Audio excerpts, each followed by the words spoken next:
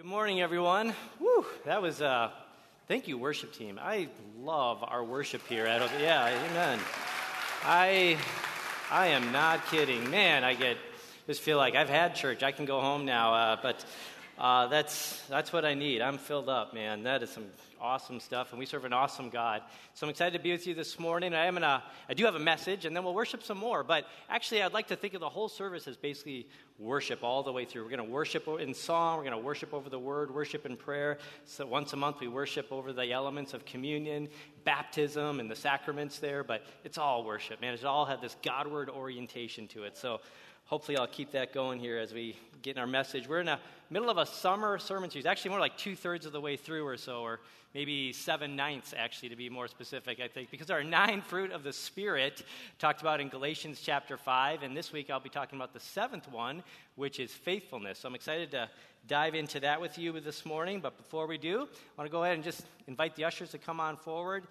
Thank you, ushers, and thank you to those of you who regularly give. If Hosanna is your church home, again, help support our mission and vision, which we totally believe in and love here at Hosanna.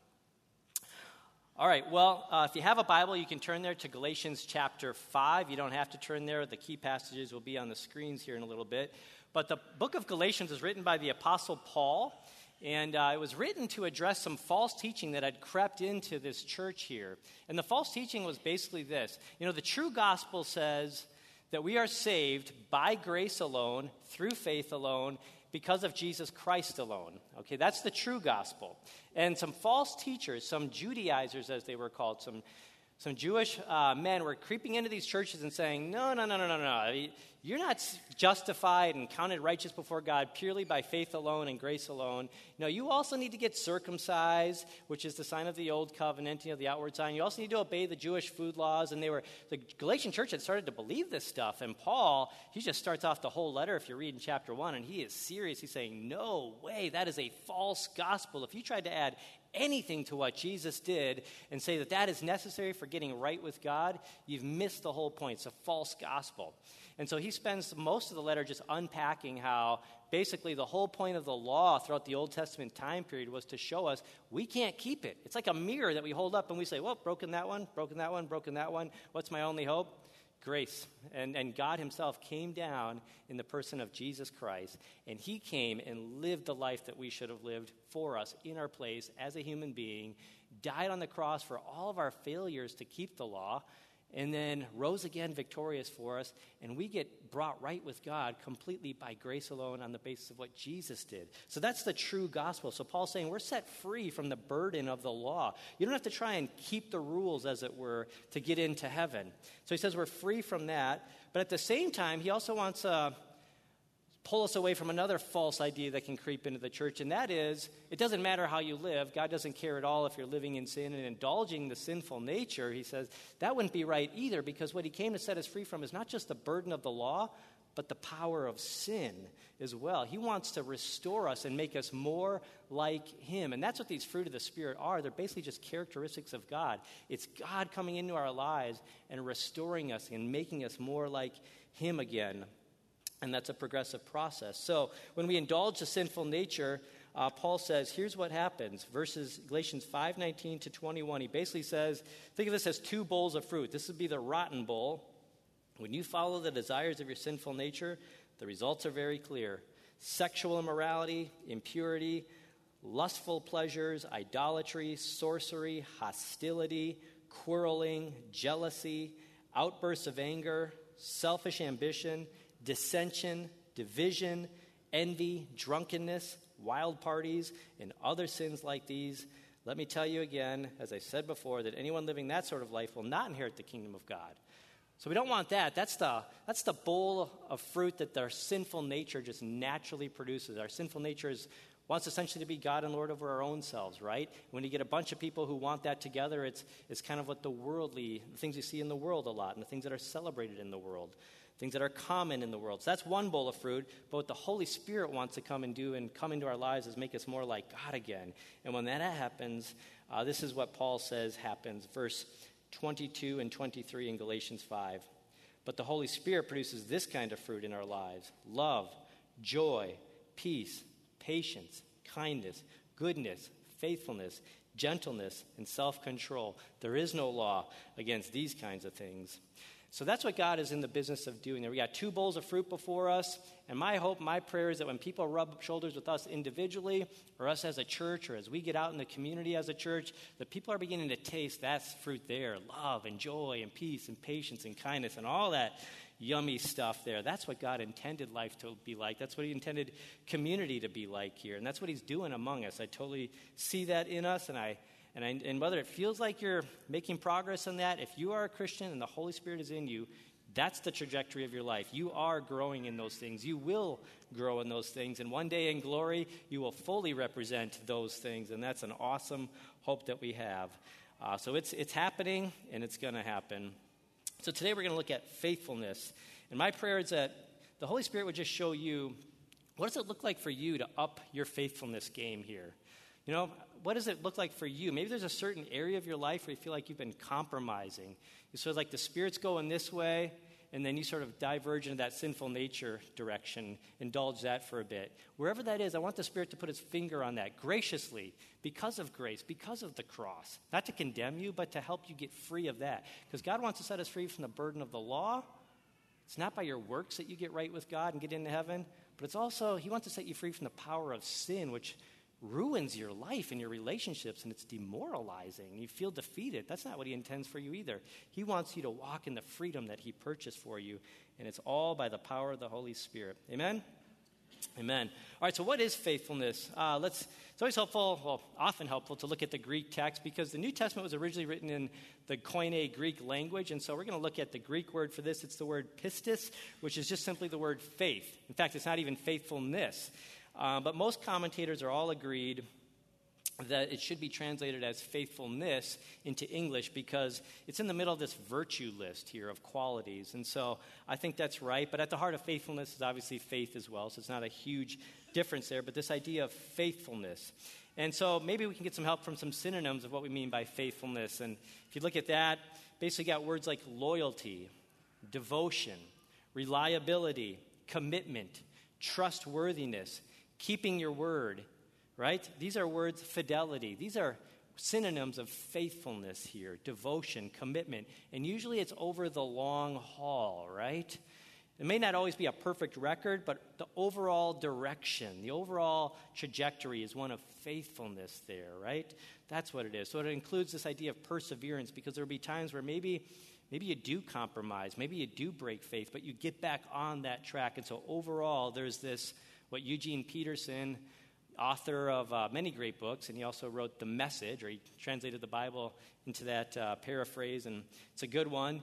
He wrote a book many years ago called A Long Obedience in the Same Direction. I just love that title. It's just a good phrase, a long obedience in the same direction there. That's basically what I think is a life of Christian faithfulness. So where do you show faithfulness? You show it in various realms of your life, right? Think of a faithful friend. What is a faithful friend like? They're devoted, they're committed, they're there for you, always there for you. They're reliable, you can count on them. They're trustworthy. When you tell them a secret, they're going to keep it. When you're in crisis, they're there for you, they show up, right? That's a faithful friend. And that quality in friendship reflects what the nature and character of God is like. He's always there. He's reliable. You can count on him. You can trust on him. That is faithfulness there. I'll tell you about my friend Dan. I love Dan. I wish you could meet Dan. Hopefully someday you will. He's an awesome man of God. I love Dan. He's super intense, man. He intimidates people because he's just so intense for Jesus, but it's genuine and sincere. I love this guy. And I think it was about 8 years ago, our family was going through a crisis. And I kid you not, I hadn't seen Dan in years. And the only reason I had a relationship with him is because I taught his children at a Christian Bible school years earlier, and we established this relationship. Well, I called Dan to ask for prayer when our family was going through this crisis, and he picked up the relationship just like that. Every day, I kid you not, it was probably 7 out of 7 every week, where he would call me and just check in on me to see how he was doing. Sometimes he would just acknowledge, I don't necessarily have the answer. I don't know what to say right now, because I don't know what I'm going to say that could possibly encourage you or comfort you, Aaron, but let's just pray right now. And he just say, and if you need to call me at any time, Aaron, you call in the middle of the night. If it's 3 a.m. morning, I don't care. I'll get together with you, whatever. I mean, that is a faithful, godly friend. I love Dan. And hopefully you have a friend like that. But even if you don't, hopefully you can learn to be a friend like that to somebody. Man, what a blessing, what a gift, what a godlike quality. And I want to spend some time on this next one, but we really don't have time. But for those of you that like Lord of the Rings, either the movies or the book or both and, Samwise Gamgee, he's really the hero in that story, right? He's the one who walks with Frodo. This hobbit needs to destroy the ring at Mordor. So it's this long, treacherous journey of getting to Mordor to destroy the ring. But really the hero of the book is neither Gandalf, this great wizard in it, nor Frodo even. I would say probably the real hero is Samwise Gamgee in that book. He is just with Frodo every step of the way, putting his own life in danger. And I love this line. It comes from the movie. He says, I can't carry the ring for you because it was a mission that was given to Frodo, but I can carry you. And they go all the way through. And I won't spoil it in case you haven't seen it or read it, but it ends on a happy note. I'll put it that way. All right, so be that kind of a friend. That's faithfulness, man. Proverbs 18:24 says, one who has unreliable friends soon comes to ruin, but there is a friend that sticks closer than a brother. Again, if you don't have a friend like that, you can be a friend like that by the power of the Holy Spirit. The opposite is what? It's a fair weather friend. I mean, I've got girls in middle school and high school, and I hear about fair weather friends all the time. I mean, it just happens, right? In middle school and high school years, those are tough times. And we don't have to be like that. We don't have to just be friends with somebody when their life's going nice and it's not messy and it's not going to cost us anything, right? That's a fair weather friend. Boo hiss. We don't want to be that, all right? All right, so demonstrating faithfulness in friendship and in marriage. Think of what you say when you make a covenant before God and before your friends and family. You're saying, in sickness and in health, for rich or for poor, till death do us part, right? I'm going to keep this promise to you. That's a really big deal, a vow and an oath, right? And of course, there are biblical exceptions for leaving a covenant relationship, but it's basically because the other partner did first through some action, right? But a covenant is a big deal in the Bible, and so faithfulness, devotion, commitment, monogamy. All right, you also see faithfulness with respect to a calling or a cause. Man, think about some of the great civil rights leaders who for years gave their whole life fighting and fighting and fighting for civil rights for African Americans. I think of William Wilberforce in the 18th and 19th century in England. He was a Christian and a member of Parliament. And man, for 20 years, he fought for the abolition of the slave trade. 20 years, that first 20 years was just battle after battle after battle, and he lost many of them. But God put people in his life like John Newton, the great pastor who wrote Amazing Grace, that wonderful hymn that we sing, to encourage this brother. And he stayed in there over 20 years, and finally there was the victory there. And then another 26 years to end slavery itself.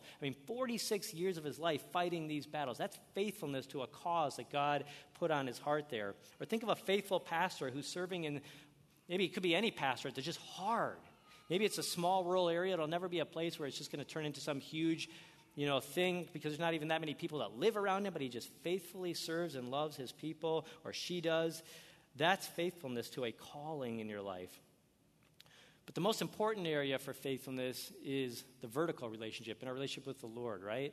We need to be faithful to him. We get to be faithful to him. When you say yes to Jesus, really what you're saying is not just, yes, I want a ticket to heaven. You're saying yes to all of Jesus. He is a Savior, he's a Lord, he's a King, he's a friend, he's a husband, he's all those things, right? You're saying yes to all of him. And so really what you're doing is you're essentially saying, I surrender my rights. I'm giving myself to you, Jesus, and to you alone. I will not worship another God. I'm living for you. I'm going to seek first your kingdom and your righteousness, right? That's what faithfulness to God looks like. I love the book of Romans where Paul unpacks the gospel for the first 11 chapters. And then in light of this amazing gospel, he says, so what's the only reasonable response to this kind of mercy and this kind of grace in our lives? And he says, offer yourselves as a living sacrifice to the Lord, holy and pleasing to him. Just to say, God, I'm yours. I'm all yours. That's what becoming a Christian is like. It's the only reasonable response to his lavish grace and love. But that is hard to maintain, that kind of devotion and commitment over the long haul, because you've got three enemies, right? The world, the flesh, and the devil. The world doesn't exactly help you keep your promises and devotion to God. right? Or even just to your spouse or help you be a good friend. The world's not helping you in that. Your flesh, that's your sinful nature, this old terminology for this, our old nature apart from God's saving grace in our lives, the nature that loves and craves sin.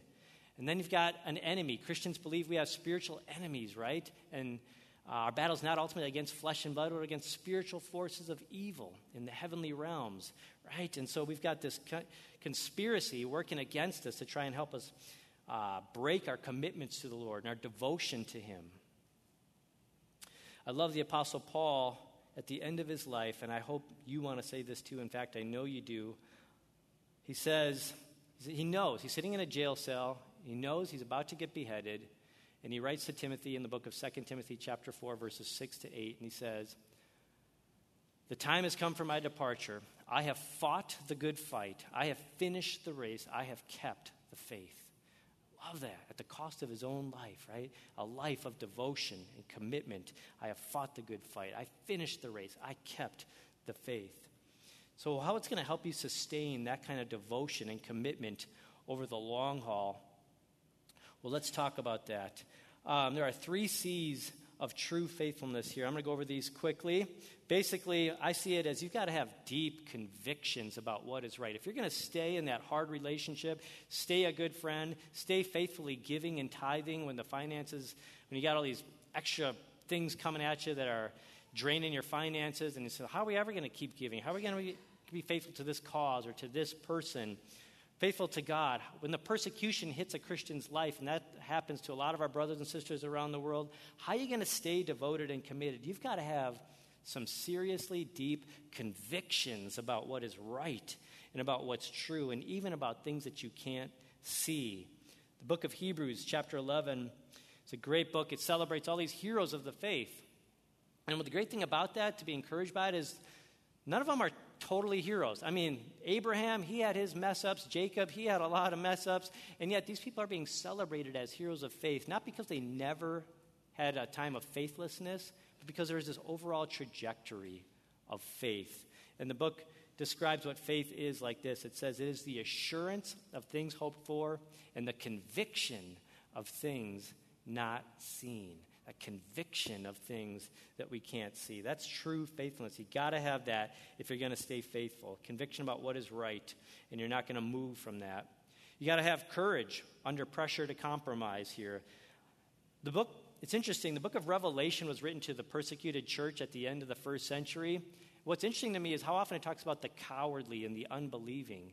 And there's these warnings like, don't be like the cowardly. Don't break your faith commitment to Jesus Christ. Don't offer those sacrifices to the pagan emperors. No, you offer your devotion and commitment to Jesus Christ alone. He alone is worthy. And I love the story of Shadrach, Meshach, and Abednego from the book of Daniel, chapter 3.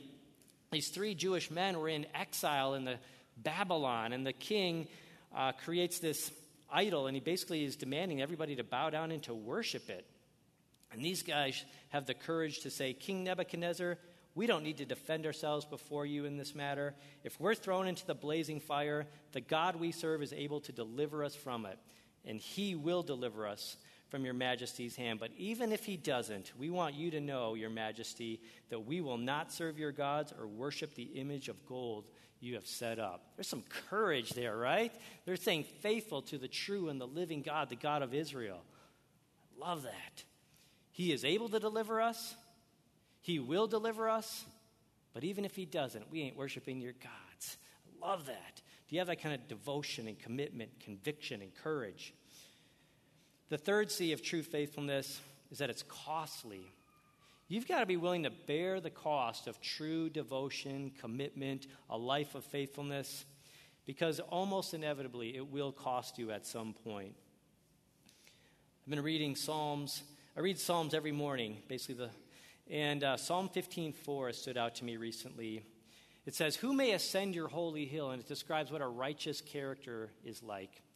And in this list of descriptions, it says this, verse 4, it's someone who keeps his oath even when it hurts and doesn't change their mind. See, it's hard. It's easy to keep your promises when it's to your advantage, when things are going well, when things are working out for you. But what about when the conditions change? What about when the agreement, the contract, the relationship changes? What about then? What about when it's not to your advantage? Do you try and get out? There's a place sometimes for that, don't get me wrong, but generally speaking, it's someone who is willing to keep their vows, keep their promises, even at cost to themselves. They don't try to avoid an unexpected, painful outcome. They keep their words, even if it means a loss of some kind. How are you going to do that? How am I going to do that? I mean, this is crazy. This is not natural stuff. The natural stuff is that first rotten bowl of fruit I read. That's what's natural. How are we going to show this kind of supernatural faithfulness? And the reality is, in one level, you can't, and you don't have to. It's not up to you. The Holy Spirit comes into you so that you can begin to live a supernatural life and do what is not natural to you. It's not a formula. It's not, okay, here's the right formula for becoming a faithful, loving, joyful, peaceful person. There's no formulas. So how do we do that? There's this interesting balance between God's role of growing us into more faithful people and our role. How do those two work together there? And what I want to do is give you a tool. I want to expand on a tool I used last time if you happen to be here for that message on patience. But I'm going to expand on a tool, and I hope it'll be practical and useful to you. And then I want to come back to 2 principles of Christian growth, and we're going to do that in less than 10 minutes. So here we go. All right, let's do this. So here's a tool. It's called the 3 trees diagram. It's a really helpful counseling tool. I hope you can use it on any area of struggle in your life. I got this from a book called How People Change, which comes from a course called The Dynamics of Biblical Change. Wonderful, wonderful tool. And basically what it does is says, okay, the sun, there are 3 trees. There's the thorny tree. That's what that is. I did my best. That's a fruitful tree, and that's the cross.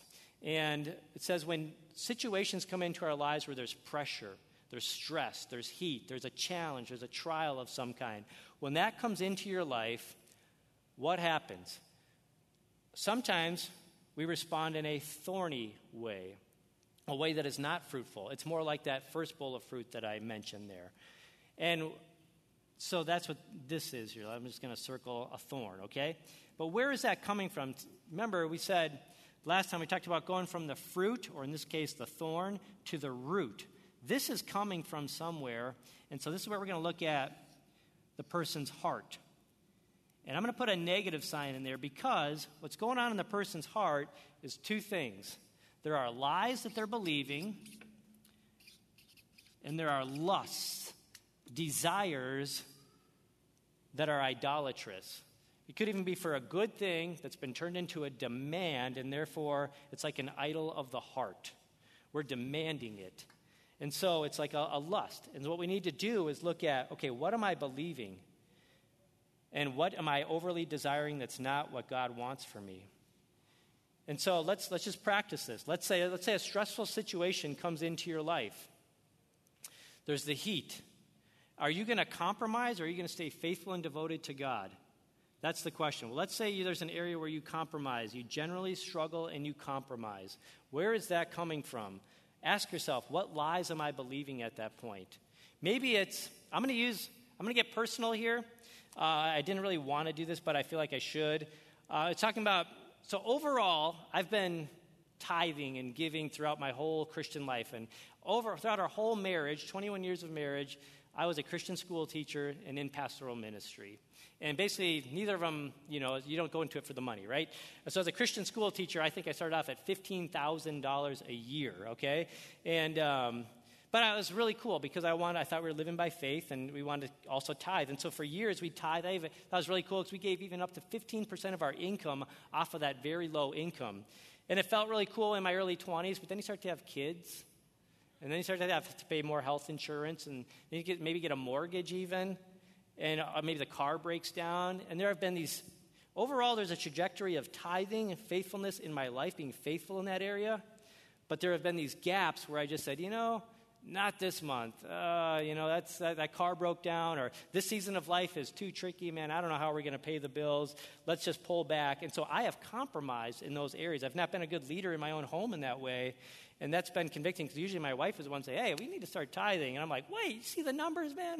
So that area of compromise. Well, if I ask myself, where is that coming from? What lies am I believing when I do that? I'm saying, God's not going to provide. It's up to me. I've got to take care of this. The numbers don't work. He can't provide in extra ways that I don't see. He can't expand our money in ways that we don't know.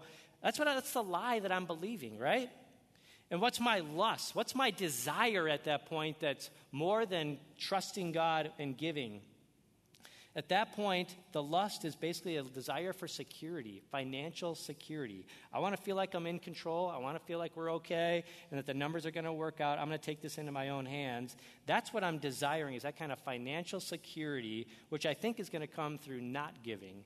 And so that's a lie. And so what's the situation? So the results would be basically a low-grade guilt, shame, and then I'm not even contributing and giving financially. And then I tell myself, well, I'm teaching in a Christian school, teaching Bible and all that stuff, where I'm serving in other ways, and that's okay. But I'm really not learning how to trust God with my finances. And so how do I begin to change the heart? Because it's all about changing the heart. It's not just about behavioral change. How do we get at the heart? And this is where, between the cross and my heart, I'm going to draw, this is meant to be a river, and it's the Holy Spirit. I'm just going to put HS in there. But how does the Holy Spirit flow to change Davich's heart so that he trusts God, and out of a heart of trust comes financial tithing and faithfulness in that area, right? Well, it comes through repentance. It comes through looking at, what does God's word say? My God will supply all your needs, Aaron, according to his glorious riches in Christ Jesus. Do you believe that or not?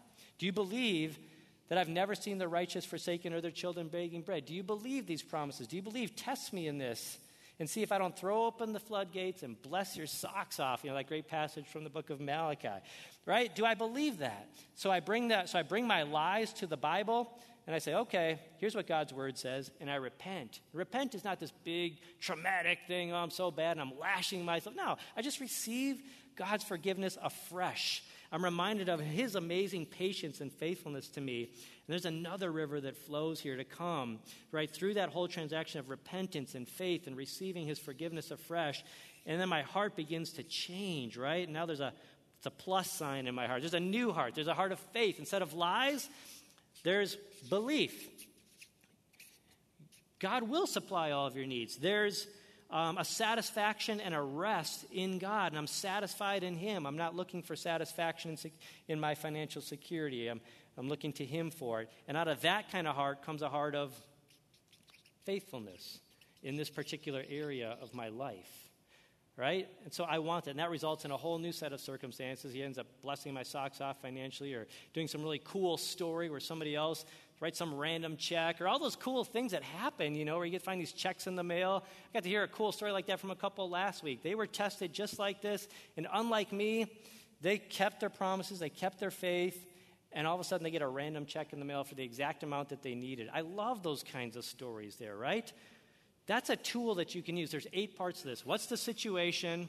What was your response? What was going on in your heart at that time, the lies and the lusts? What resulted from it? Usually a broken relationship or whatever the situation is you're talking about. How do we get our heart to a new place here? How do we get from there to here? This transaction of repentance and faith, 5 and 6. And then ideally you have this new response here, faithfulness now. So there's 7 with a new set of results in your life here, or often a new set of results. It doesn't always work out that way. It depends what the situation is. But that's an 8-step little tool there. And I would love to expand on that with you sometime as well. But I commend the book, How People Change, because it basically just goes over that right there. You can use that. What area in your life are you compromising? The heat comes in, you get stressed, and maybe it's pornography. Maybe it's, you name it. Whatever your thing is that you escape into, look at your response. What's going on in your heart? What has resulted because of it? How's it affecting your relationship with God or others? And how do you get your heart over here? That's the goal. And it's through that transaction of repentance and faith and looking at what God's word says. And here's the trick, right? The whole goal is to get from your heart from there to here. And that is hard.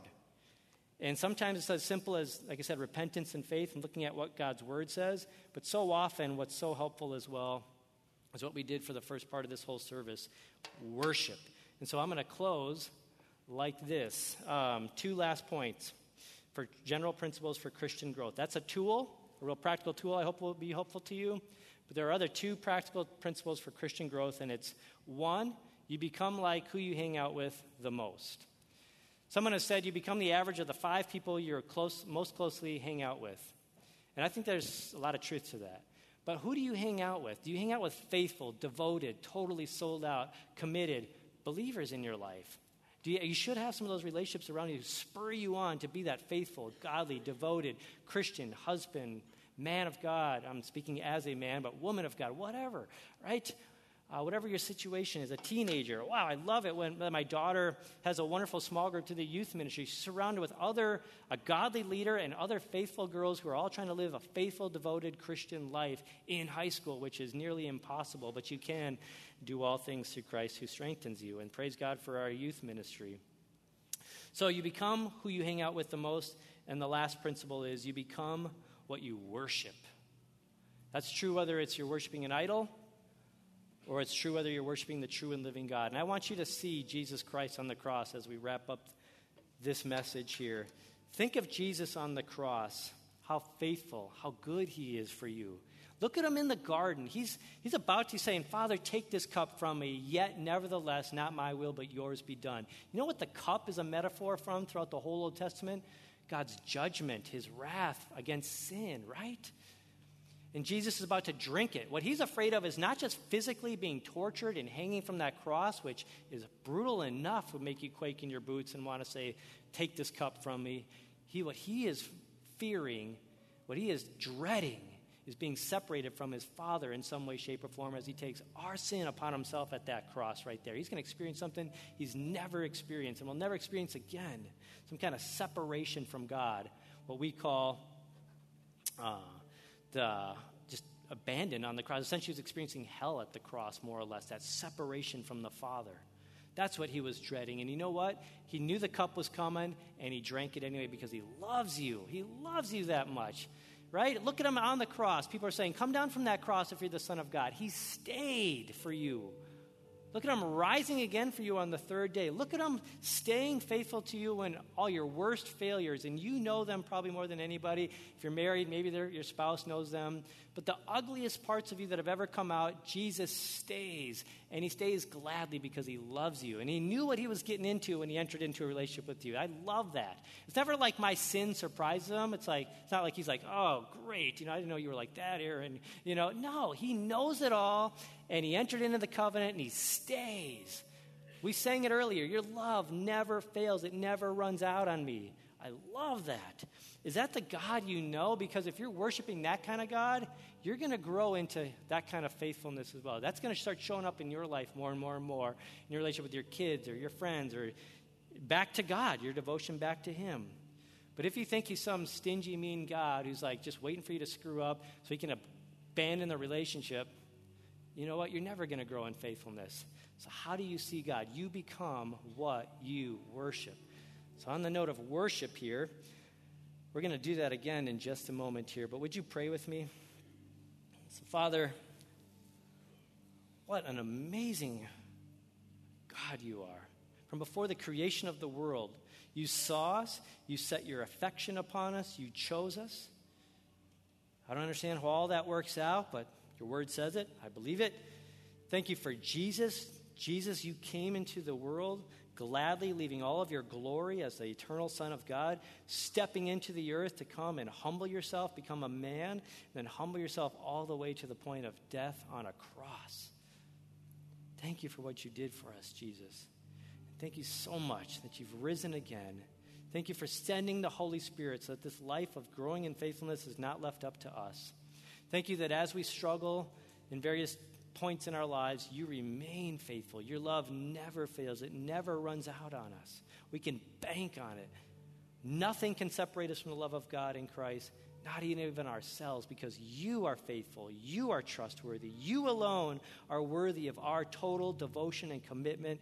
Please, God, wherever everybody in this room, wherever they happen to be compromising, wherever they just feel like their general devotion and commitment to you is weak, would you woo them, draw them into a life of greater faithfulness because of your amazing love, not out of condemnation, not out of guilt, but because they're so overwhelmed with how much you love them and how faithful and how good you are that they couldn't help but say, God, I'm calling up on that altar. I'm offering my whole self to you like a living sacrifice. I'm yours. I surrender my rights.